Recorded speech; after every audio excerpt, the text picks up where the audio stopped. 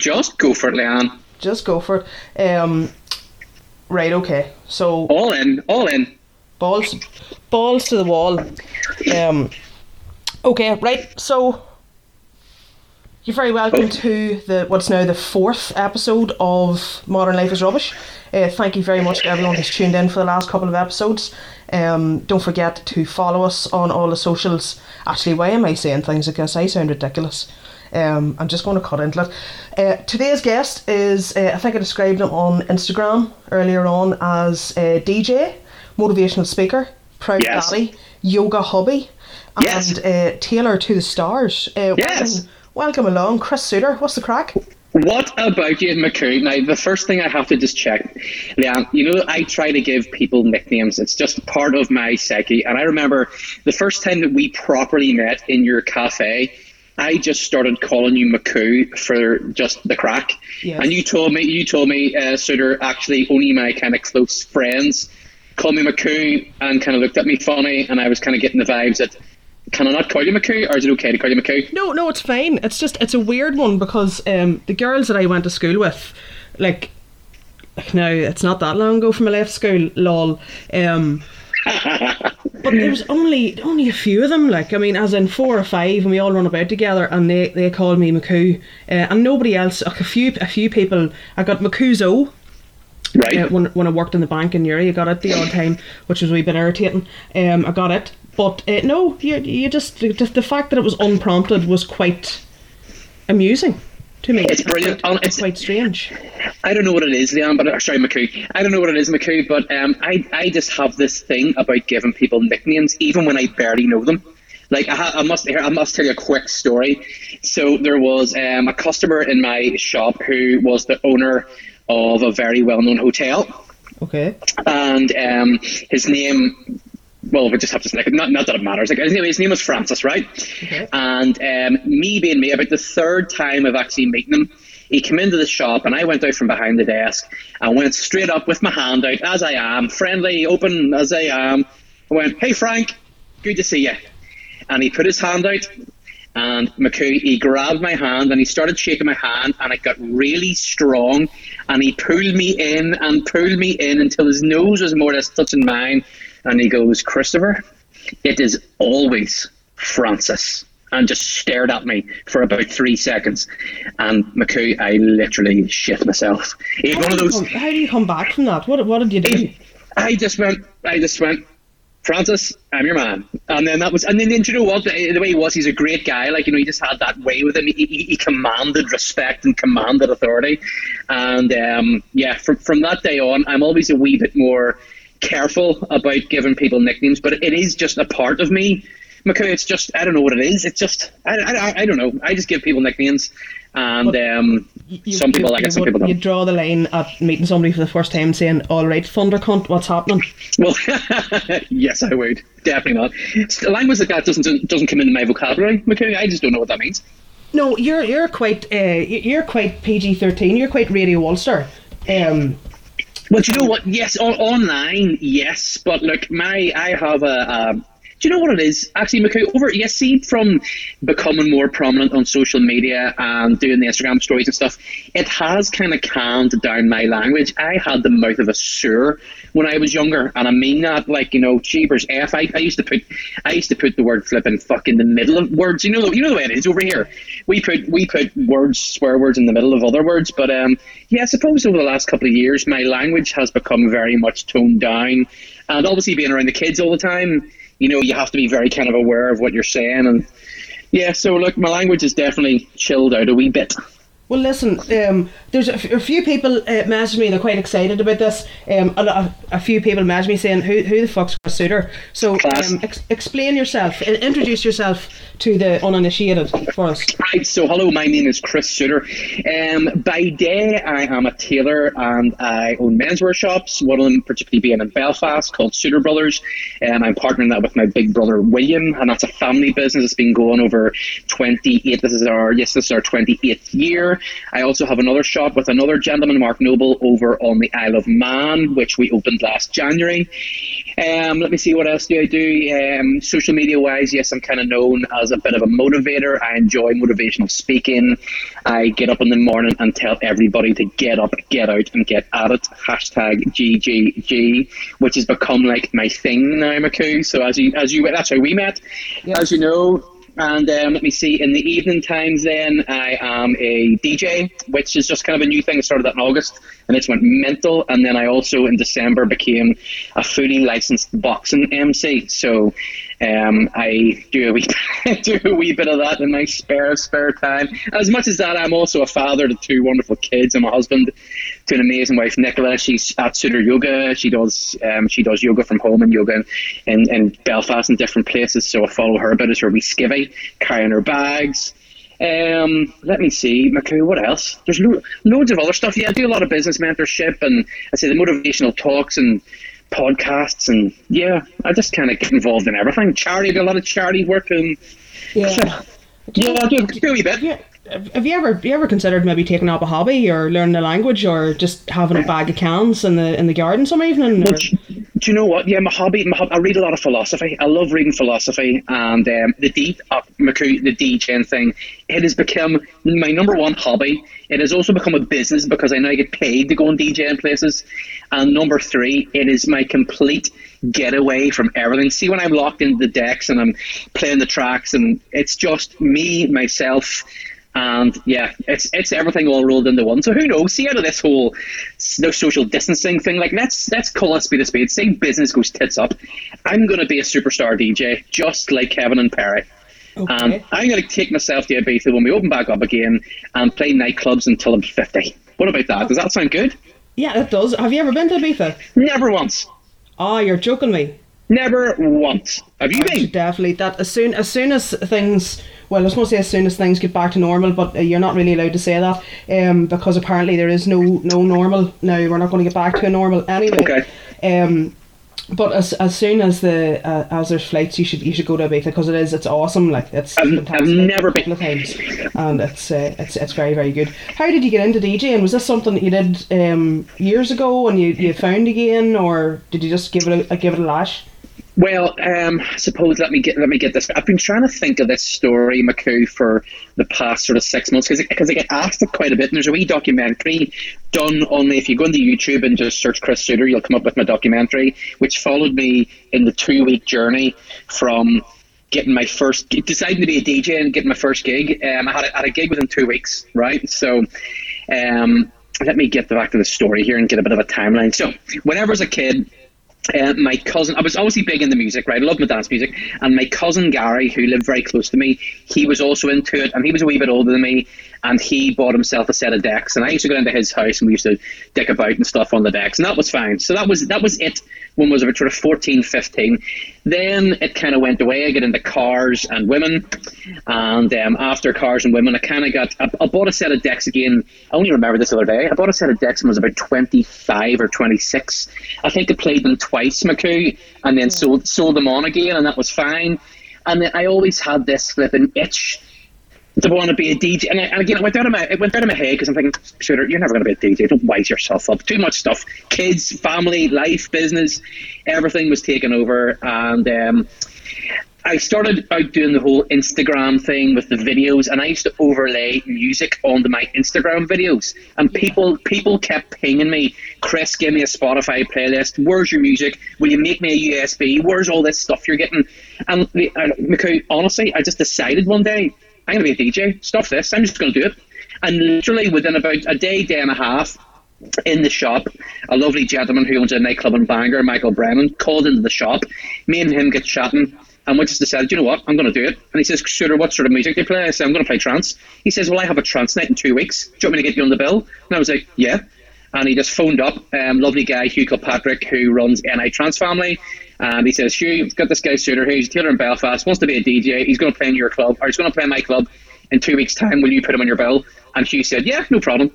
And honestly, McCoo, see, within 2 weeks, I got all the stuff, I got all the music, I got absolutely everything together, learned how to do it, went down to the nightclub, which was on the 2nd of August, and bish bash bosh, I'm a DJ. And it's literally as simple and as straightforward as that. And then Michael asked me back the next week, and then the next week, and then I got involved with another guy, lovely guy called Paddy Fagan in 14 in Belfast, and he asked me down, which then got me involved with his main DJ guy called PDK, Pete Kernahan. Pete Kernahan took me under his wing, taught me a whole lot of stuff, gave me some music, and there I was there in that club sort of 2-3 times a month.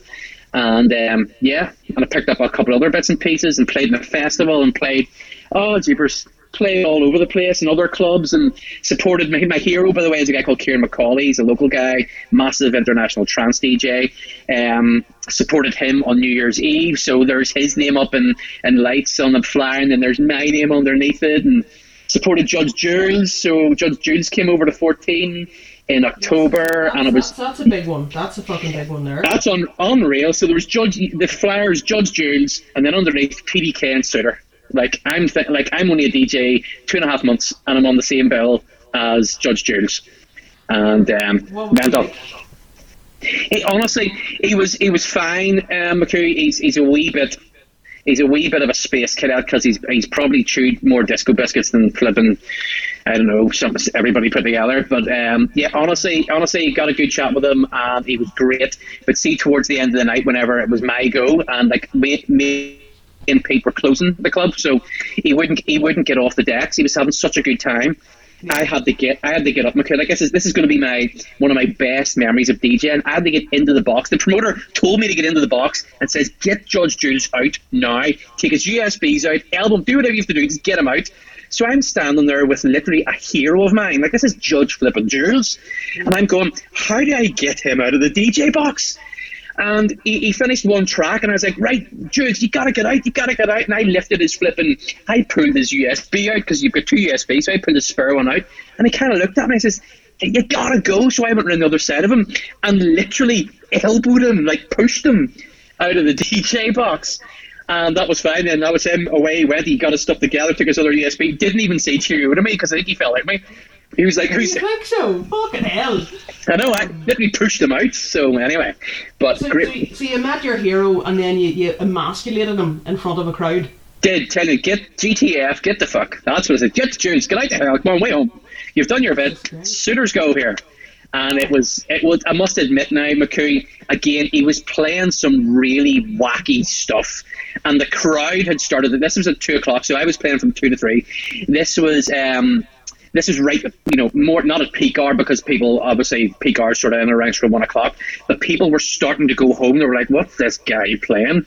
So whenever I got him out of the way, I went straight in with this really bouncy electro version of Chicane Saltwater. People listening probably wouldn't know what that is. Anyway, it was amazing. And then you seen the people get back up off their seats, and people that were leaving came back in.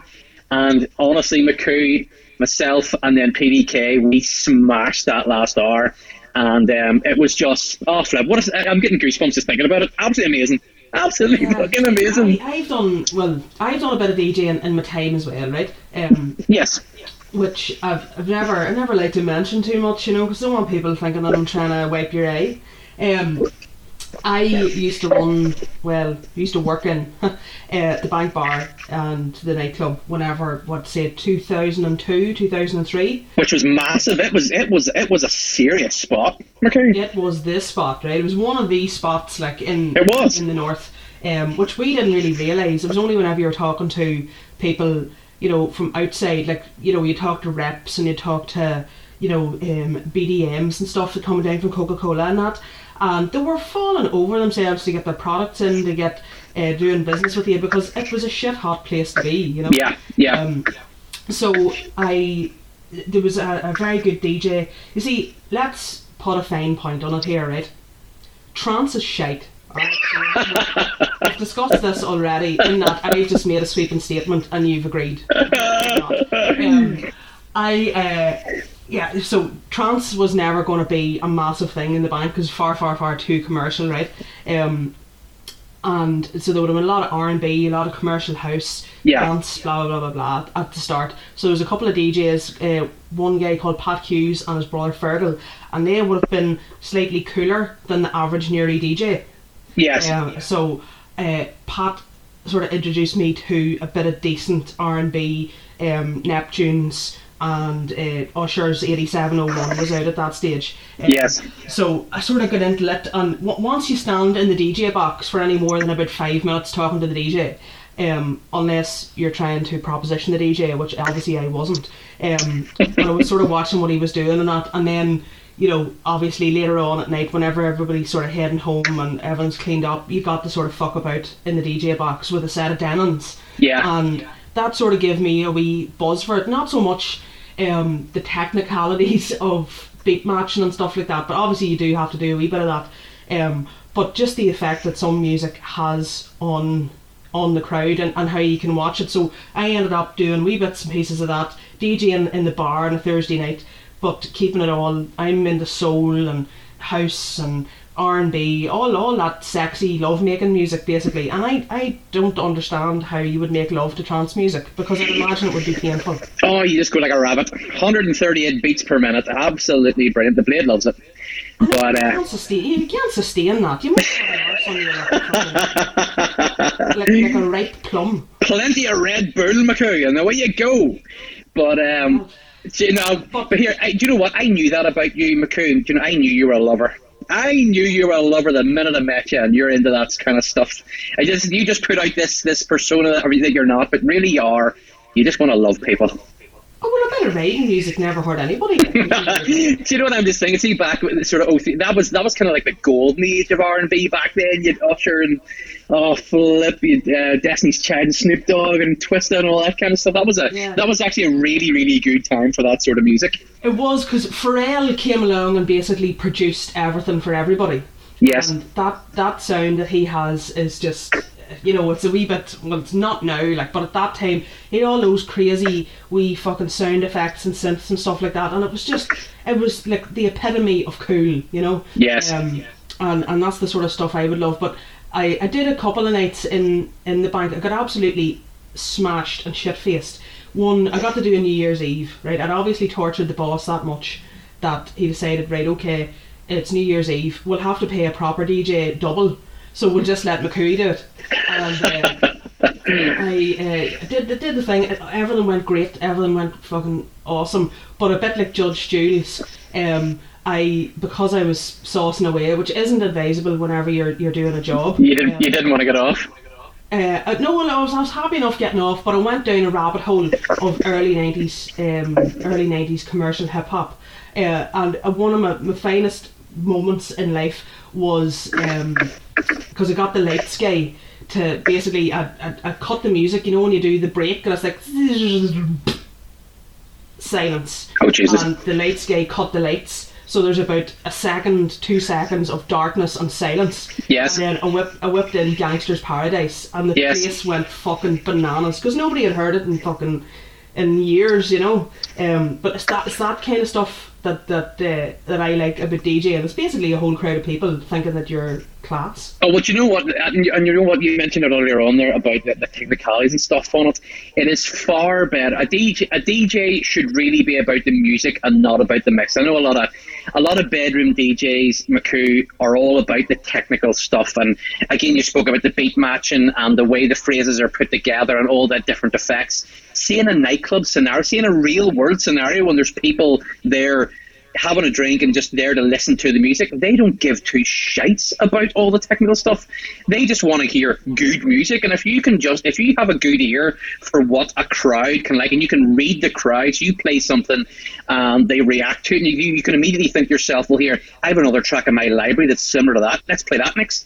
And that keeps the crowd going. And then you can think, well, actually here, now that I've played that, see if I mix that into that, that's going to work really well.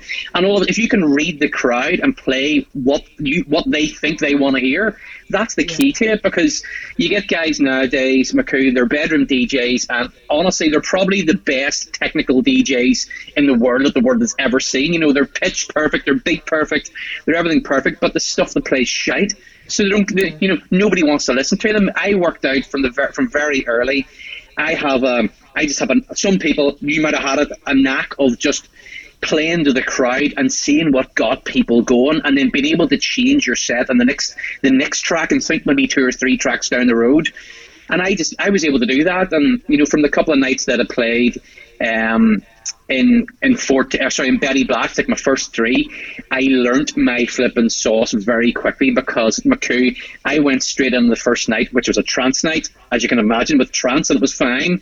When Michael got me back the next week, it was like a flipping, I think it was like an A-level school leavers night, and I go straight into the middle of Ryan Muskimin playing all this super duper funky hip hop, R&B, dance music, and I go straight in with an hour of trance, and they're kind of looking at me going, what the fuck is this guy playing?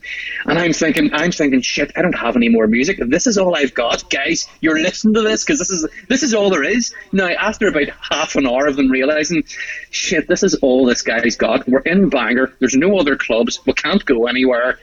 We're just going to have to party to this guy's trance music. After the half an hour, everybody got into it.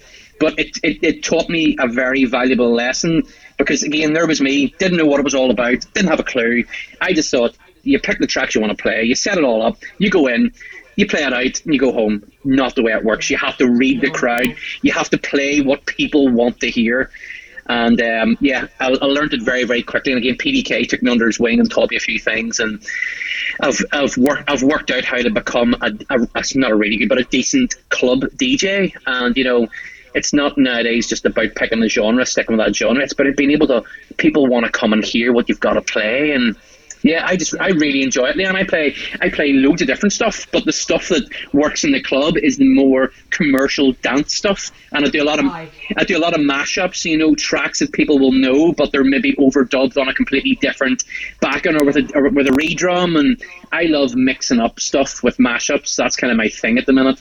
But then, I'll tell you what, one of the best DJs, just when you're saying about having a sort of basically what you're doing is you're accommodating everybody. You're trying to give, you have to have a wee bit of an arsenal there where you can please as many people as possible. Yes. And the best example of that I ever saw, I was at a wedding in Carlingford one time, and there was no band. So there was so you had your meal and the DJ set up immediately, right? The DJ, I'd say, was about, he'd have been late 50s, and that's been generous. Yes. Early 60s, and he looked like Jim Bowen from Bullseye. Right.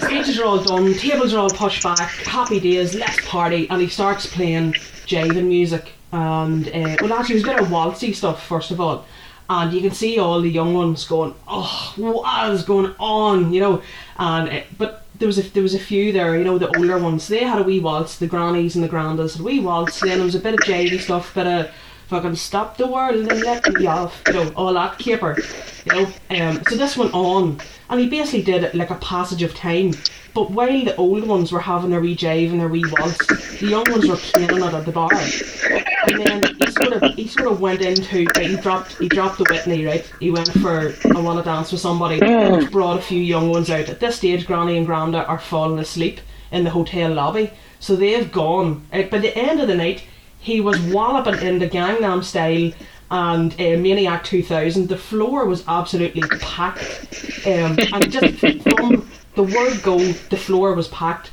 But it was a generational thing. Yes. So the older ones were dropping off, and as they dropped off, he was bringing in the new shit, and it was the best ever set I think I've ever seen. It was amazing. The dance floor was full all night. It is just, honestly, see being a wedding DJ, that is probably one of the toughest gigs in the industry. Being able to please 16, 17-year-olds are going to be at the wedding, and being able to please 70 and 80-year-olds are going to, honestly, that's something. I don't think I could do that yet, but I did one wedding, and it was horrible, right?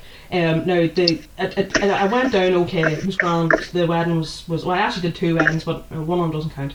But the one that I did do was grand. It was 100%.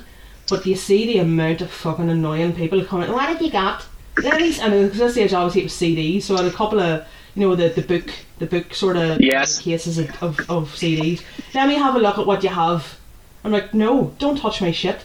But you can't say that, because at the end of the day, they're your customer, so you have to try and be polite. Correct. Up to a point. Yeah. And after doing that, and I think I did a 21st birthday as well. So this was all with the remote gear and stuff, which is thankfully came in good. It cluttered up my house for ages, but then whenever the comedy club came on in McCooey's in the road, I had a PA system there, so thankfully it didn't totally go to waste. But after the 21st birthday party, I thought, fuck this, I'm never doing this again. It's not worth it. For the sake of £200 or whatever it was, to load up your car twice, to listen to people yapping at you because you're not playing what they want, it's just not worth it at all, you know. Oh, do you know what? I was listening to another podcast, a DJ podcast earlier on, and it was with a guy called JK. JK's like one of the godfathers of DJing over here in Northern Ireland, and he was talking about how whenever it was proper DJing, whenever you had records, you had record shops, and you know what set a DJ apart wasn't his technical skill, was that he had tracks that another DJ didn't have, and you know, he used to get white label records and stuff like that. And one of the things that stood out, what he said was, you know, back then people used to come up to you in the DJ box to ask you what you were playing, because music was so new and it was progressing so fast. You know, nowadays people go up to the DJ box and tell you what to play. It's the other way around. You know, I'm just thinking, I'd love to be back in the day where you were getting the tracks, because I'm in it for the music, you know, nothing else but the music, and where you were getting these tracks, and you know, you knew that you were the only one in the country that had this track, and you'd play it on the night out in the nightclub, and the place would go mad, and the whole talk about, oh, did you hear such and such played? He played this new tune. Do you know what it is? No, I don't know what it is. Whereas nowadays you just get out your phone, press Shazam, and all of a sudden you've got it. You can play it in the morning. You know, there's been a lot of the romance has been taken out of it, but like, I'm still having a good doubt. Shazam is amazing, but you don't have that fucking, you know, unbelievable feeling of whenever you hit the radio at the right time and you hit the DJ telling you what song it is at the right time. Yes. You know, what was the first single you ever bought? Right, let me think. Now, are you talking now, like new DJ Suitor, or like back in the day? Back in the day, their first Woolworth's fucking single. Oh, jeepers. Now, do you want me to tell you the first one that I bought myself, or the first one that I got? Both. First one that I got was Jive Bunny. On 12-inch, obviously record. I got a record player from Santa one year, and and obviously Santa brought me a record to play on my record player. And he brought me Jive Bunny, which to this day is still an absolute masterpiece of music. Unbelievable. The first one that I bought myself, McCoo, this is a good question. I can remember the first album I bought myself, which was Now 23. Right, I remember that clear as day. Now 23. I'm trying to think. Was that like the summer of 95 or something? 92. Now 93 would have been 97. I was 10 years old, and that was and that was whenever I got my first CD player. So I think I got the record player. Must have been about sort of 7 or 8, and then I must have got a CD player whenever I was 10. And there's the Blades just brought me a wee cup of tea. Thanks, babe. McCoo says hello.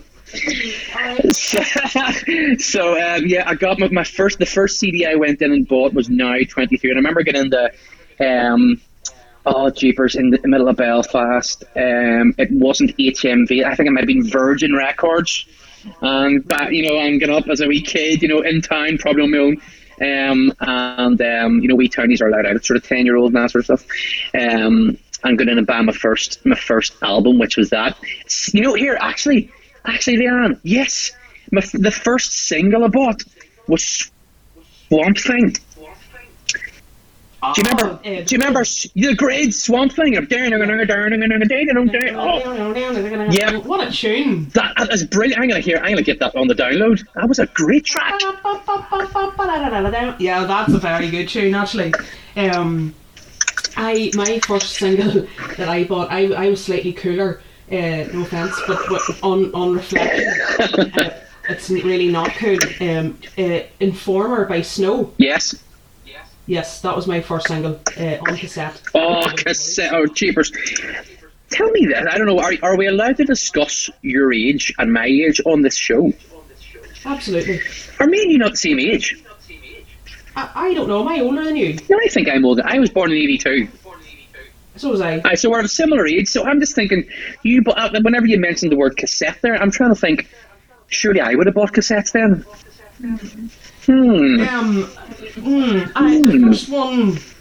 The first album I ever had was on cassette, but it was bought for me. Santa must have brought me a cassette Walkman. Now, it wouldn't have been a Sony Walkman, it might have been a phony Walkman. So they had the wee cassette player, and it had the wee, the wee like wire headphones, the orange foam. Love it. And I had Whenever You Need Somebody by Rick Astley, which is possibly one of the best albums of the 1980s. Tune. And I still know all the words. But yeah, no, I definitely remember going to Woolies and buying Snow's Informer. I don't know, maybe there was CDs. CDs came to Belfast before they came to I can remember recording the VCR. When I was in the dance music as a kid, and there was a radio station up here called VCR, which I think was Belfast City Radio, then became City Beat. Yeah. And back then there was a guy called Eddie Ray, who's pretty cool DJ still, right? And Eddie done a show called the VCR Club Dance Chart, and it was on a Friday night, and I used to sit there with my then tape player and record the whole hour, and then that gave me the music then to play all week. So I was into tapes. That's great. Honestly, every one of these podcasts and stuff that I do, McCoo, and all the different, these are great questions. You actually start remembering stuff about your life. Yeah, see, that's the whole sort of premise of this podcast. Is obviously modern life is rubbish, but it always goes down a nostalgia sort of hole, because I love nostalgia. Brilliant.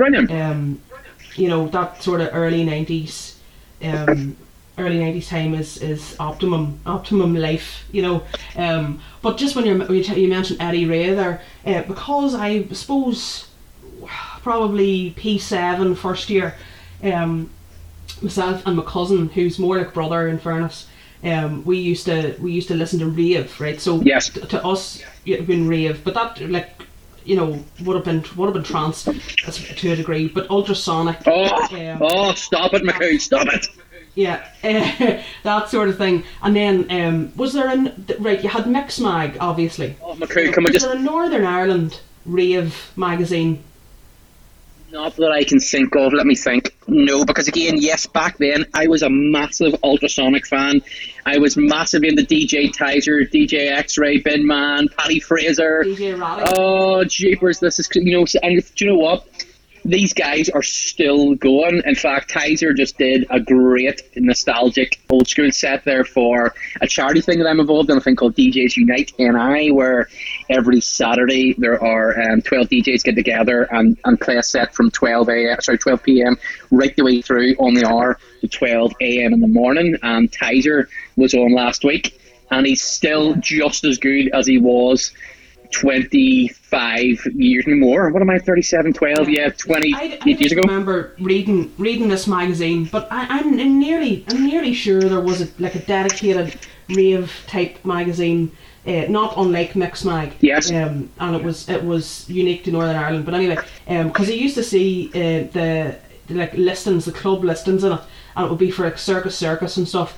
And I always used to be raging that I was only like 11 and I couldn't feasibly go to circus to see Eddie Ray, or to see maybe if Carl Cox landed over or somebody like that, and then on a Saturday, myself and my cousin Stephen used to go into Newry and go to Newry Market, and there was a lovely gentleman that used to sell clearly counterfeit tapes of sets. I love that. By Tizer, Roddy, all that. You get like 3 for a $5 or something like that. So we used to buy rave tapes. Yes. And then listen to them all week at home in our granny's house.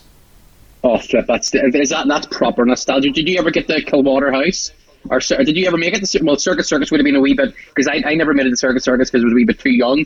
But I made it. No. I made it to the last year of Kilwater house. I think it would have been about 15 or something like that. And flip me, X-Ray, Bin Man and Tizer. Oh, jeepers, McCoo. That's here. By the way, just on that note, because of this exact topic we were talking about, I recorded a Happy Hardcore set this morning that has just went out on my SoundCloud and Mixcloud tonight. So if any of you are on and want to hear what the hell McCoo and I are talking about, if you go on the SoundCloud and search for DJ Chris Suter, and the last track or the last thing that I uploaded there is my Mad Hatter Happy Hardcore set. It's you know what? It's brilliant. I think you'll actually get a few takers for that, because I have a notion of who the kind of audience is going to be for this podcast, and I'd say you'd have a lot of people here that will be all over that. Just to wrap up the music thing, if you had to pick one track, or ideally I'd like you to pick 3, but I think that's probably unfair. But if you had a favourite song that isn't trance, right, what would it be? Like an all-time standout track that makes you feel good, or makes you, like, it uplifts you, or, you know, gives you happy vibes. What would it be? Right, well, it's right. The first one will be it's not trance, but it is technically trance. Right, but anyway, this is my number one track of all time, of everything rolled into one. If I had to pick one single track to play at my funeral track, if I had to pick a track to play at my funeral, can I guess go. What it is? Beach Ball. No, but you know what? That's a damn close second. Jesus, McCoo, that's close. It's well, put it like this: if this other track wasn't available, Beach Ball would do this lovely. But it's Chicane Offshore '97. It has to be the vocal remix, the '97 vocal remix, and it is just jeepers, McCoo. Still to this day, again, I then morphed into a massive Chicane fan when I was starting to grow up a wee bit. And Nick Chicane, still going nowadays. Him and I have spoke back and forward now on Instagram with the power of social media. Unbelievable. He's still doing his thing, but literally my hero growing up was Chicane. The vocal remix, is that the one with the black lady giving it the full, just this verses and stuff like that? Let me think. I don't hear. Do you know what? I've never actually seen what she looks like, but it goes, there ain't no reason why we. Because there was a fucking I need a good time. Yes, that's it. Yes. Yeah. I remember thinking of that one time, because I'm a wee bit geeky about music, and I thought that generally speaking, whenever they make a vocal remix of a good house track or even a sort of pop trancey track, that a vocal remix ruins. Yes. But I think that's one of the very few situations where the vocal remix is actually better than the instrumental in the. Oh, totally! I love the instrumental, the normal, the standard original mix. I love it too, but the vocal mix is just those two chords that do. It's two chords, and just the way Nick put them together, they literally, McCoo, they transport me back to being a kid, being a teenager, and dreaming about going to nightclubs. You know, it was the track that I would have played, dreaming about going to the nightclubs to do whatever you had to do when you were a kid, you know what I mean? And it would be the one track that I would still play that just brings me back to being a kid. Now, you asked me to do 3, right? We've already talked about Beach Ball, so I can't really include that. Right, the next one, which isn't trance, but it's going to be happy hardcore, is going to be Scooter, Back in the UK. Back in the UK, because you do know that they did record one called Back in Ireland. They did, yes, that's right. But again, there was a time. That's a Good Friday agreement. Scooter, he would have sorted. Never mind flipping the Chaslin, whatever you call him. We needed Scooter over here. I would have sorted the whole thing out. But yeah, but that's back in the UK. Oh my goodness! See, with me, my surname being Suter, I got a lot of banter around Scooter. So whenever I was, you know what I mean, at school and stuff like that, you know, people would have gone, Scooter, go on, sing us a tune, sing us Back in the UK there, Scooter, would you? You know, so that. And did you ever do the whole, you know, Suter? Yes. Like literally to the point where it became that I actually wanted to literally fall out with Scooter over the sake of it. You know, even playing football, people would have started shouting that. But right, so look, we're getting down a rabbit hole here. So Chicane Offshore '97, Scooter, Back in the UK, and then so a third one, and I need to try and pick something that is not on those sort of genres, something that makes me, let me see. Oh, hold on, I'm getting something. You ready, McCoo? Yeah, I'm ready. People moving on up. Moving on up, moving on down. Now, does that not just get you moving? You're not wrong there. Oh, tune. People were brilliant. They see it's weird how things evolve. They like they were considered a dance act, you know. I think in 1983 or something they won Best Dance Act. That's right. It's not exactly the most affirmative. It's not the fucking Grammys, you know what I mean? But the Deconstruction label and stuff like that, they were very much dance. But when you listen to most of their stuff, like it's pure pop. But moving on opposite is a tune, as is How Can I Love You More. Oh. That is a very feel. Yes. People. Yes. Or here we were just talking about Rick Astley. What about Never Gonna Give You Up? Oh, jeepers, McCooey. Do you know what? This is no word of a lie. See, maybe 2 years ago, maybe 18 months ago, I went through a phase of playing Rick Astley, Never Gonna Give You Up, every single day in my office on repeat, and I mean on repeat, McCoo. So I'd go into the office at 9:30 and I would go on YouTube on my playlist and I just hit repeat, and I played it all day, 5 days a week for about 4 weeks. Yeah, I would say it is a tune. There's no doubt about it. That fake synthetic bass line in it, but I think Together Forever is actually a better track. But I could go on and on, but I'm not going to. Yes, we had a couple of questions come in. Gonzalez Antoine 3P60 said, hello there, you can win an iPhone 11, reply to claim. I don't think that's a question. Oh, serious? So I'm going to go. Damn it. Long time listener, first time respondee, Roisin has said, more statement than a question. Chris Suter, cream egg and porridge is a game changer. Fact? Oh, it's class. Unbelievable. So, again, I don't know, I must have one of those personalities, McCoo. See, whenever I get something in my head, I can't seem to get away from it until I get sick of it. And I've been trying to get sick of cream eggs for about 18 years now, maybe more. Okay. And I just can't sicken myself of them, McCoo. And I mean, see, around when it comes coming up to Easter time, I have 3 cream eggs a day every single day in life. I have one after my breakfast, I have one after my lunch, and then I have one with my cup of tea at about 8 o'clock at night. Every single day, 7 days a week for about 3 months. And I decided the other day, it must have been about 2 weeks ago, do you know what? I haven't had a cream egg in my porridge. So, made my porridge, Flahavans, by the way, free plug, and stuck the cream egg in the middle of the hot porridge and let it melt down and melt out, and it was flipping gorgeous. Right. It sounds like a claggy experience. Oh, jeepers, it was great. I actually put some honey over the top of it as well, and it was, oh, Jesus, man, it was unbelievable.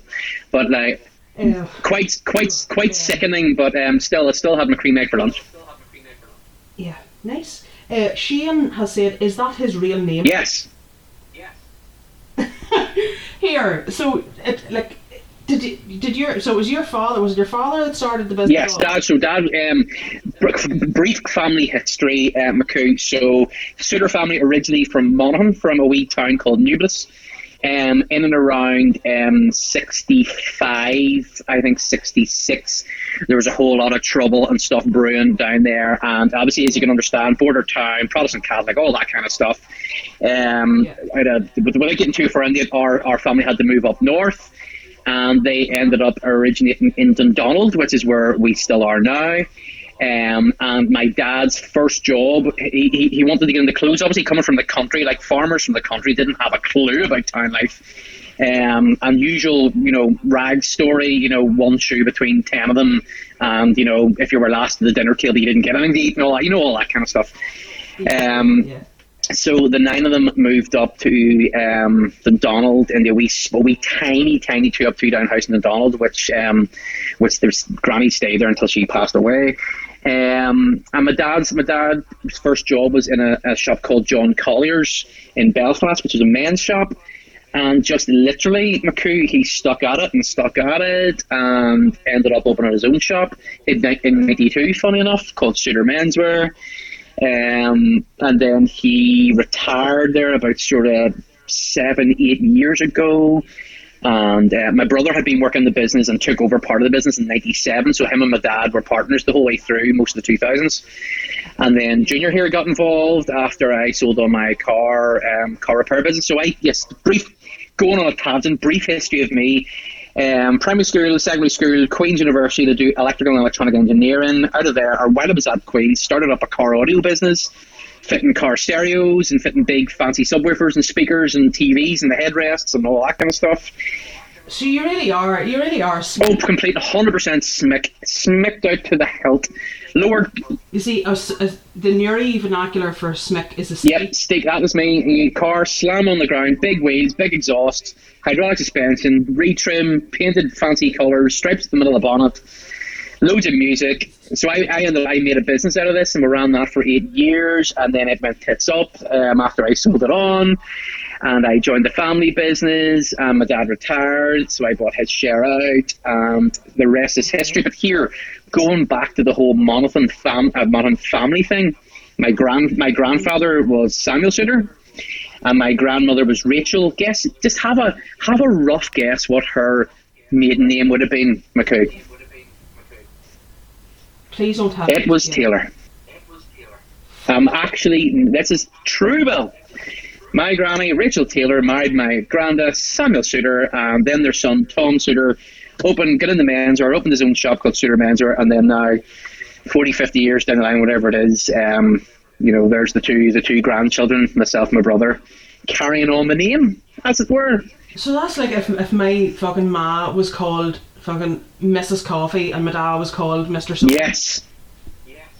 This is very... Isn't it? And here, I was going to ask you, do you enjoy what you do? Because I know from being in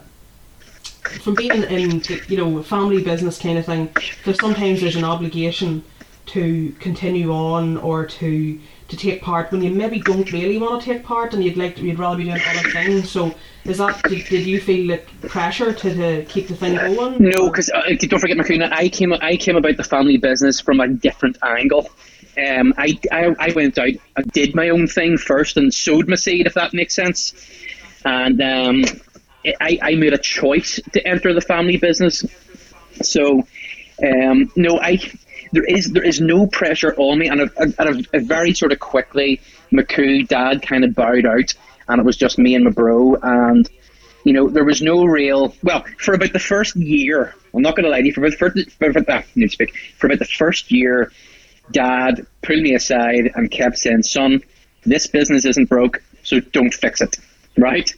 And again, he would have tapped me on the shoulder anytime because me being entrepreneurial, having run my own business for 8 or 9 years, I was coming up with all these different ideas. Dad, let's do this. Dad, let's do that. William, come on, brother, let's do this. And they're just, Christopher, the business isn't broke, don't fix it.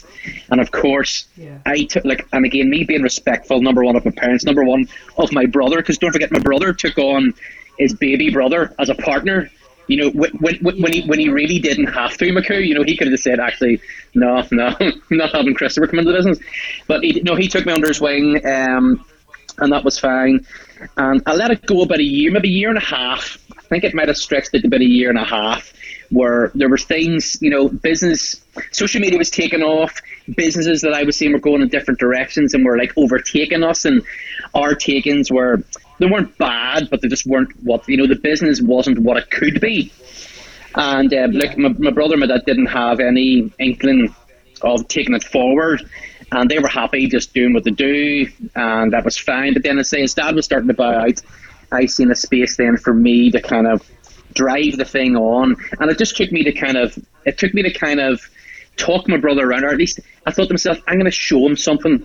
So I kind of went behind his back a wee bit and started out the bespoke end of the tailoring business, which is where you come in and you get measured up and you pick your fabric, pick your linings, pick your buttons, pick everything, and I design a suit for you, and then we make it all up and you get a one-off instead of just buying a suit off the rack. So I went ahead and get that sorted out, and the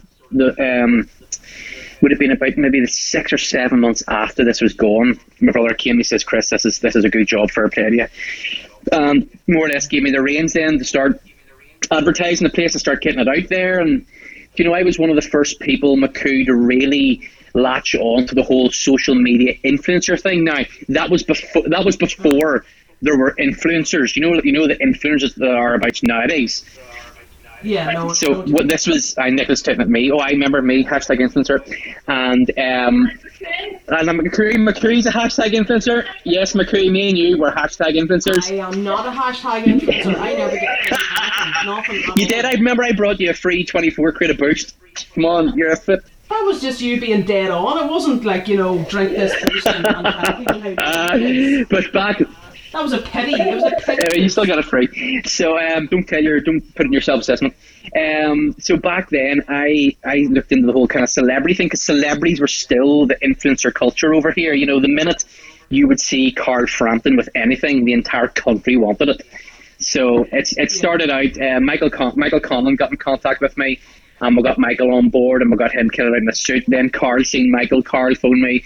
Then we got Carl fitted out in a suit, and after that, McCoo, the whole thing, the business, everything just went skywards, So that was it. So have you ever cupped Carl Frampton? Oh, 100%. Not even that. He farted right in my mouth one time, the wee bollocks. So what do you do in that situation where I don't have balls, and I've never had anybody take my instant leg. But what's the protocol there if there is an accidental ball touch, or is the ball touch inevitable? No, it's not inevitable, because our tape measures that we use, McCoo, have like a 3-inch brass end on them, and that's so you can stick the tape measure right up in there and not have to touch the bollocks. So, but it wouldn't be the first time you've been measuring about there and you've maybe got hit in the hand with something. But sure, we're all men, so it doesn't make any difference. But whenever. And who's the most famous scrotum that you've touched? The most famous scrotum, right? Well, it all depends on your assessment of fame. I would say on a world level, our most famous client and the most famous person that I've worked with, and who I'm still working with today, and who is an absolute hero of mine, never mind a client of mine, is a young man called Sir Van Morrison. Have you heard of him? Mm-hmm. Yes. And Van is just see outside of Northern Ireland, this is what I try to explain to people. Van outside of Northern Ireland, McCoo, is as big as Elvis. I know, because he's over here, and he's our wee Van, and we just see him as, there's Van Morrison. You see him down at Homebird and having a coffee, there's Van. See, in America, in Japan, in flipping South Africa, in all over the world, Van Morrison is a complete megastar. Like, if Van Morrison was in Japan, he would get mobbed, like literally flipping mobbed. And he is. But that's pure Northern Ireland, though, isn't it? Or pure it is. Ireland even. There's one. There's one. Same with McElroy, but whenever McElroy's here, like Rory, again, on a sports level. Rory on a sports level is flipping David Beckham-esque. Worldwide, he is just an absolute international superstar. But when he's back over here, So, yeah, but back over here, people just want to know if he's going to play for Ireland or play for. I know there's always here. We got to get some politics, and that's just what we do over here, isn't it? How do we get politics? Banter, it is great banter. What I was going to ask you something else. Well, yes, I see you had a troll this morning. Bit of trolling, a bit of light something. McCoo, I don't know. You probably get a few too, but I would get weekly. Like, I would get maybe 2 or 3. But every now and again, I just find one that I expose. You know what I mean? And I do it. I've got to be careful, McCoo, because I don't want it to come out there and look like it's a flipping appreciation post, because you get, as just a natural reaction, you get lots of lovely messages, people telling you that you're great and you're doing a good thing, and that. Yeah. Next time round, I'm going to have to put like a caveat on it. Like, here, guys, I'm just putting this out there to show you what's going on. But please don't tell me how flipping great I am. Thanks very much, because I don't want it to look, because that makes you look like a dick too. Then, doesn't it? It does. I know what you mean. He's there. Here, there's Suter putting another troll again. He just wants us to tell him how flipping great he is. He's a twat. I don't want that, because for me, it's about it's about exposing that you can't go behind closed doors and say all these things and think, that guy's never going to put me on his story. I was like, you know what, fella, I'm putting you on there with your name, your picture, your whole heat, with a big arrow pointing at your face saying, look what this guy just said to me. And you know what, see some of the stuff he'd said to me before. McCoo, I don't know how I didn't see it. He'd been trolling me for about 6 months. And really? And I don't know how I missed it. But whenever that one came up on the requested messages, whatever, I clicked into it, I was like, holy shit, this guy's been calling me a CUNT for months and telling me. See, that says more about him than it does. It's awful, but it's laughable too, and I just feel kind of sorry for them, McCoo. You know, I don't hate them. I don't dislike them. I don't, you know, I just feel sorry for them. I'm like an empath. I wanna go and find where they are, put my arm around them, and say, mate, what's the crack? Why did you do it? What have I really done to deserve that from you? And you know, is there any way can I help you? Tell me how I can help you. Do you know what I mean? You see, that would just make you an even bigger dick in their view, you know. Yeah. I don't actually get that much trolling, I have to say, but I think maybe, and I could be totally wrong here, I think that whenever, because obviously I'm a woman, yes. right? Now, you know, you can stretch the definition of woman. I'm not the most, you know, womanly woman, yes. as in the literal, like, I'm not putting on makeup, I'm not talking about fake lashes, I'm not talking about, you know, blah blah blah. So I'm not, you know, my content isn't very female orientated. Yes. It's not really anything orientated. But I would say that guys who put themselves out there, like yourself, and I don't know why this has come to mind, but Callum Best's quite sort of prolific, yeah. you know, on Instagram as well. And I would say maybe guys would be more upfront about openly trolling guys, whereas girls, I'll do it behind your back, will talk about. Yeah, they'll talk about it in group chats or online forums or stuff like that, and it's much more, it's more hidden, but it's more bitchy. Whereas it's, you know, a fella will call a fella a dick to his face, and that's the end of it. Whereas women won't. Well, did you see the one a couple of weeks ago? Again, I shared the reason why I shared that one today is because the wee bollocks said I looked 50, and then he put up that I flipping, what was it, that I a reek of money. I'm like. Reek of money. I'm like, what does that even mean? So I went and got a deodorant and wrapped a £20 note around it, and as you seen, put a picture of it and said it must be my deodorant. But a couple of weeks ago, some guy trolled me, and again he'd been trolling me a wee bit. But he then came out and says, next time I see you in Belfast, I'm going to knock your cunt in. And that was the first time I had physical violence threatened. Do you know what I mean? So I was like, you know what? Fuck you, kid. I'm going to put your name, your face, your whole heap for every. And it did. I put it on my Facebook, my Twitter, my Instagram, and the thing went mad. And he's deleted all his social media. He's way hiding in a wee hole somewhere.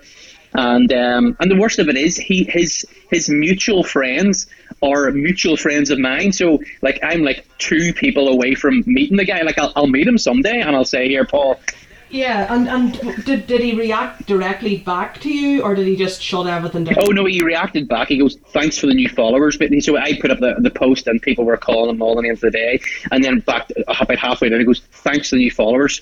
He went from 146 followers to 147. So he got right, one follower, and a lot of people then called him out on that, and that's when he just went the grind. But you know what? Again, McCoo, I just feel sorry for him. Like, you know, he must have been having a really bad day to want to take it out on me, and I just kind of want to go and find out where he is. He works in the MOT centre, Lusk, and just say that, you know, just say that. GDPR. You know, but I just want to say, man, what's the flipping crack? Is there anything I can? I know you don't like me, but is there any way I can make you like me? Is there any way I can help you out? Do you want me to take you out for a pint?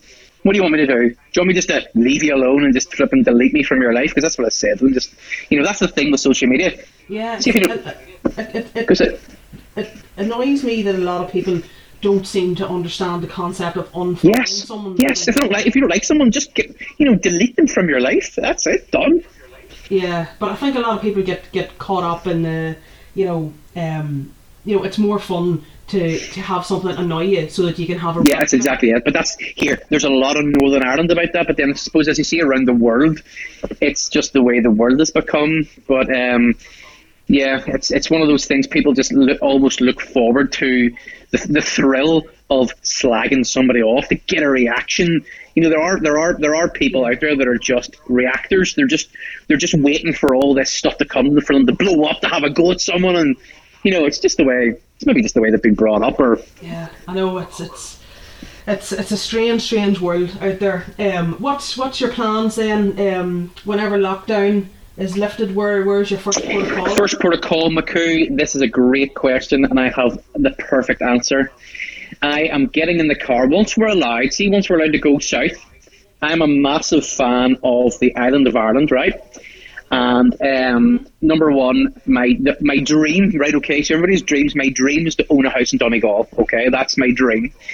But that's most Northern Ireland. It is. Oh, it is. But I'm going to Downings. I'm going up that direction.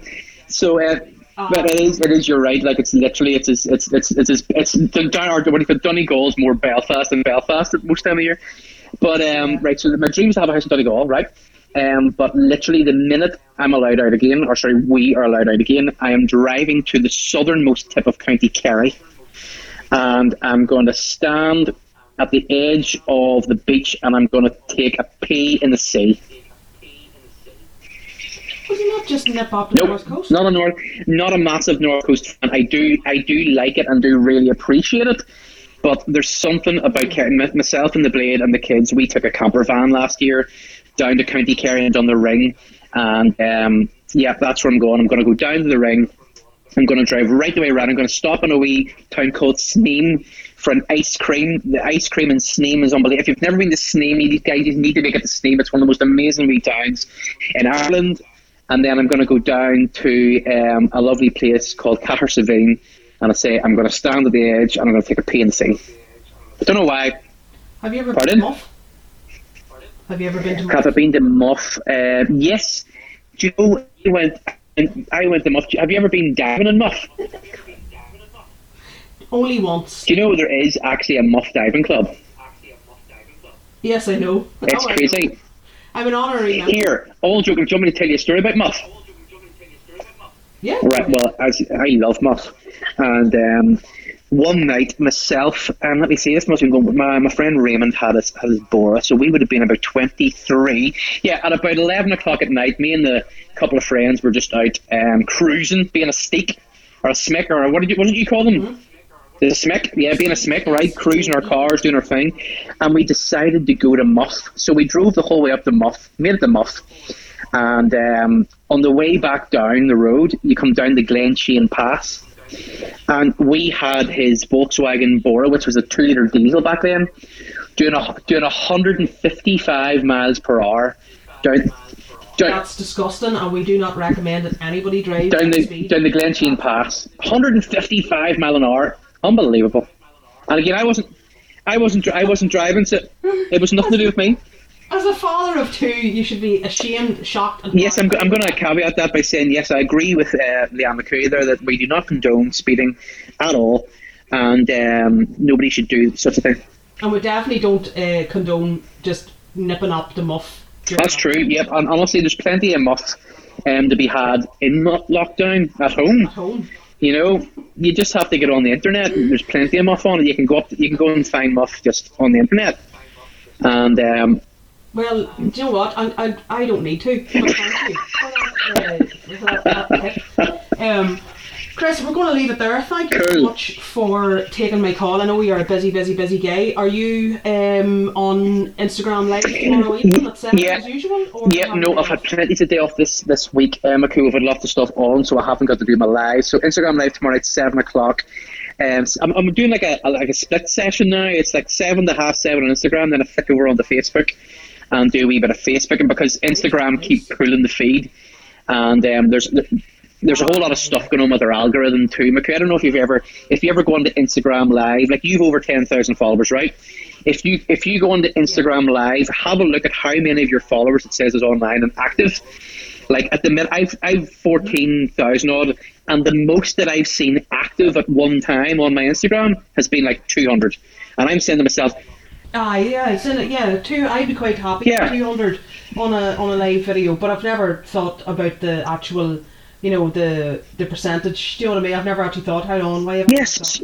What? Yeah. Exactly. How can there only be 200 people out of 14,000 on Instagram at 7 o'clock at night? It's so obviously the algorithm, whatever way they've got the software set up, they're doing that for some particular reason. And I'm not massively into the whole. There's people out there that I know, McCoo, that grew like there's a girl that I know, and grew her Instagram from 0 to like 28,000 in about 6 weeks.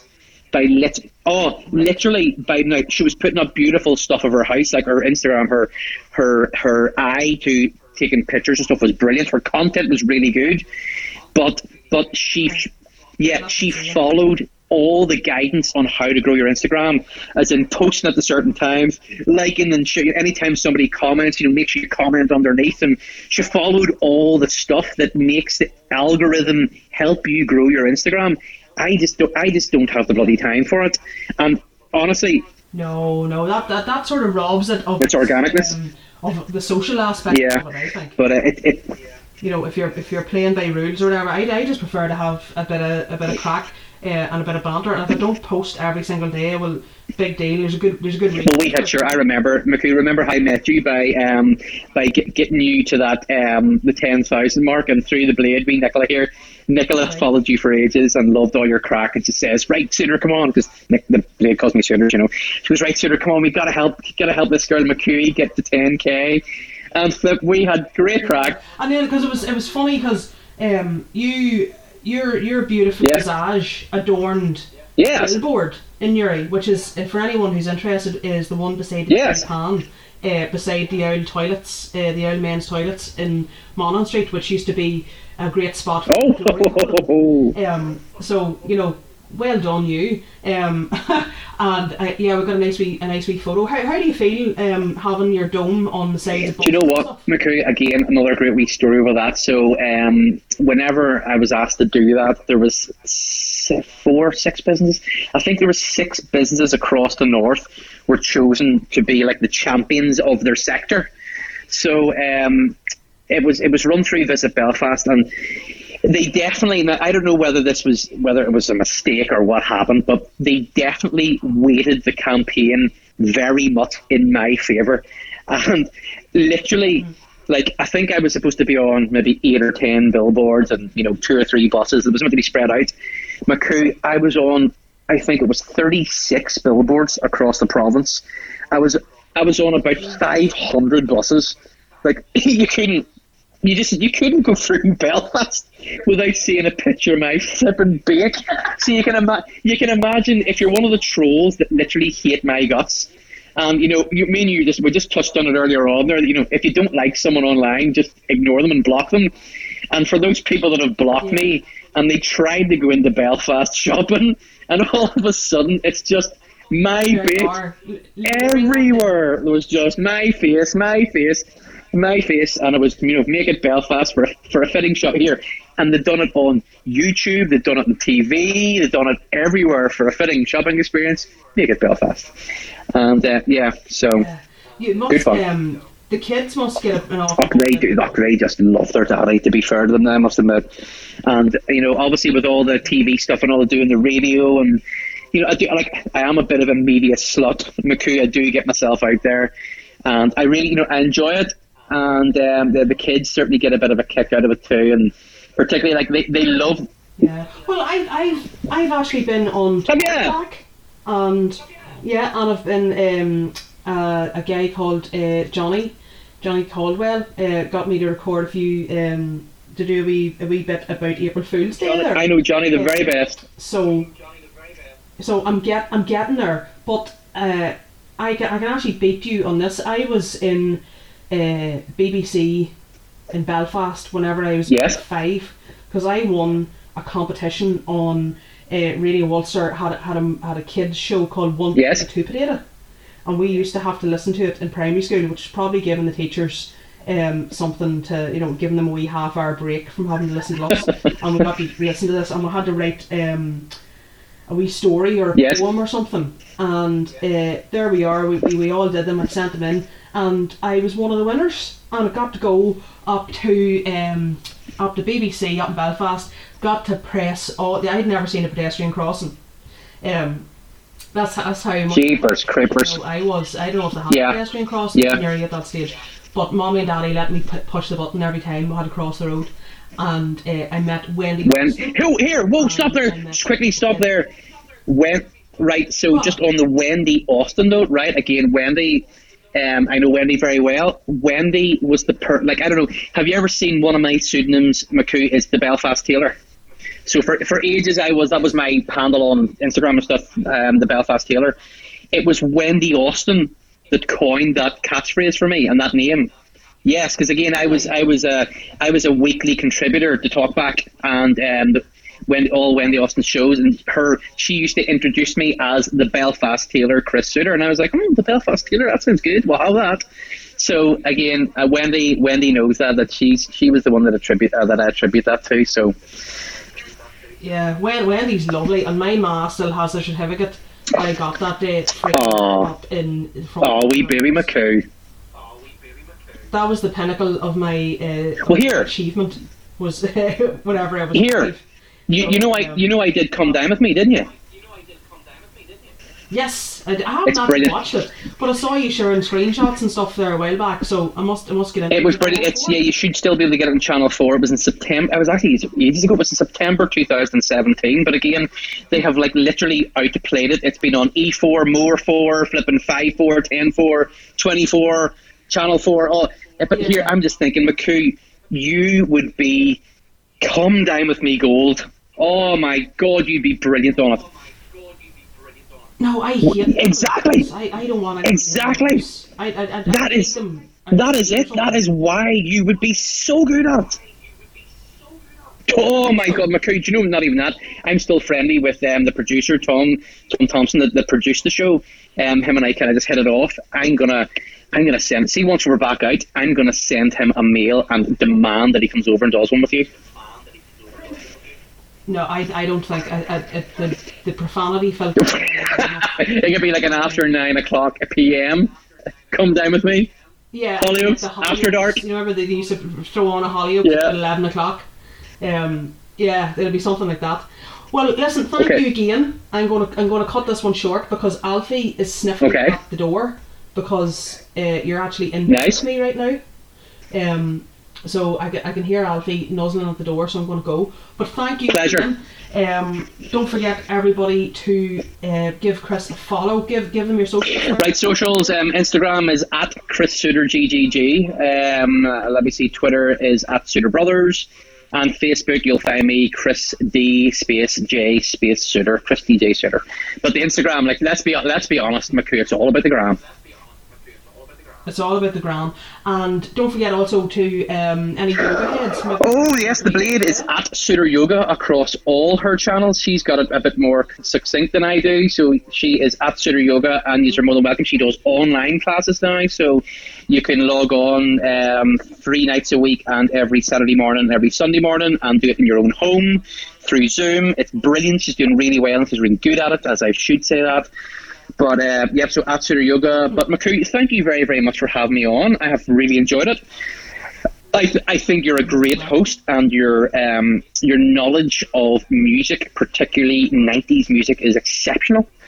So that's what happens whenever you set a child in front of the pops. And just leave it there. Honestly, I've really, really, really enjoyed it. So thank you for having me on.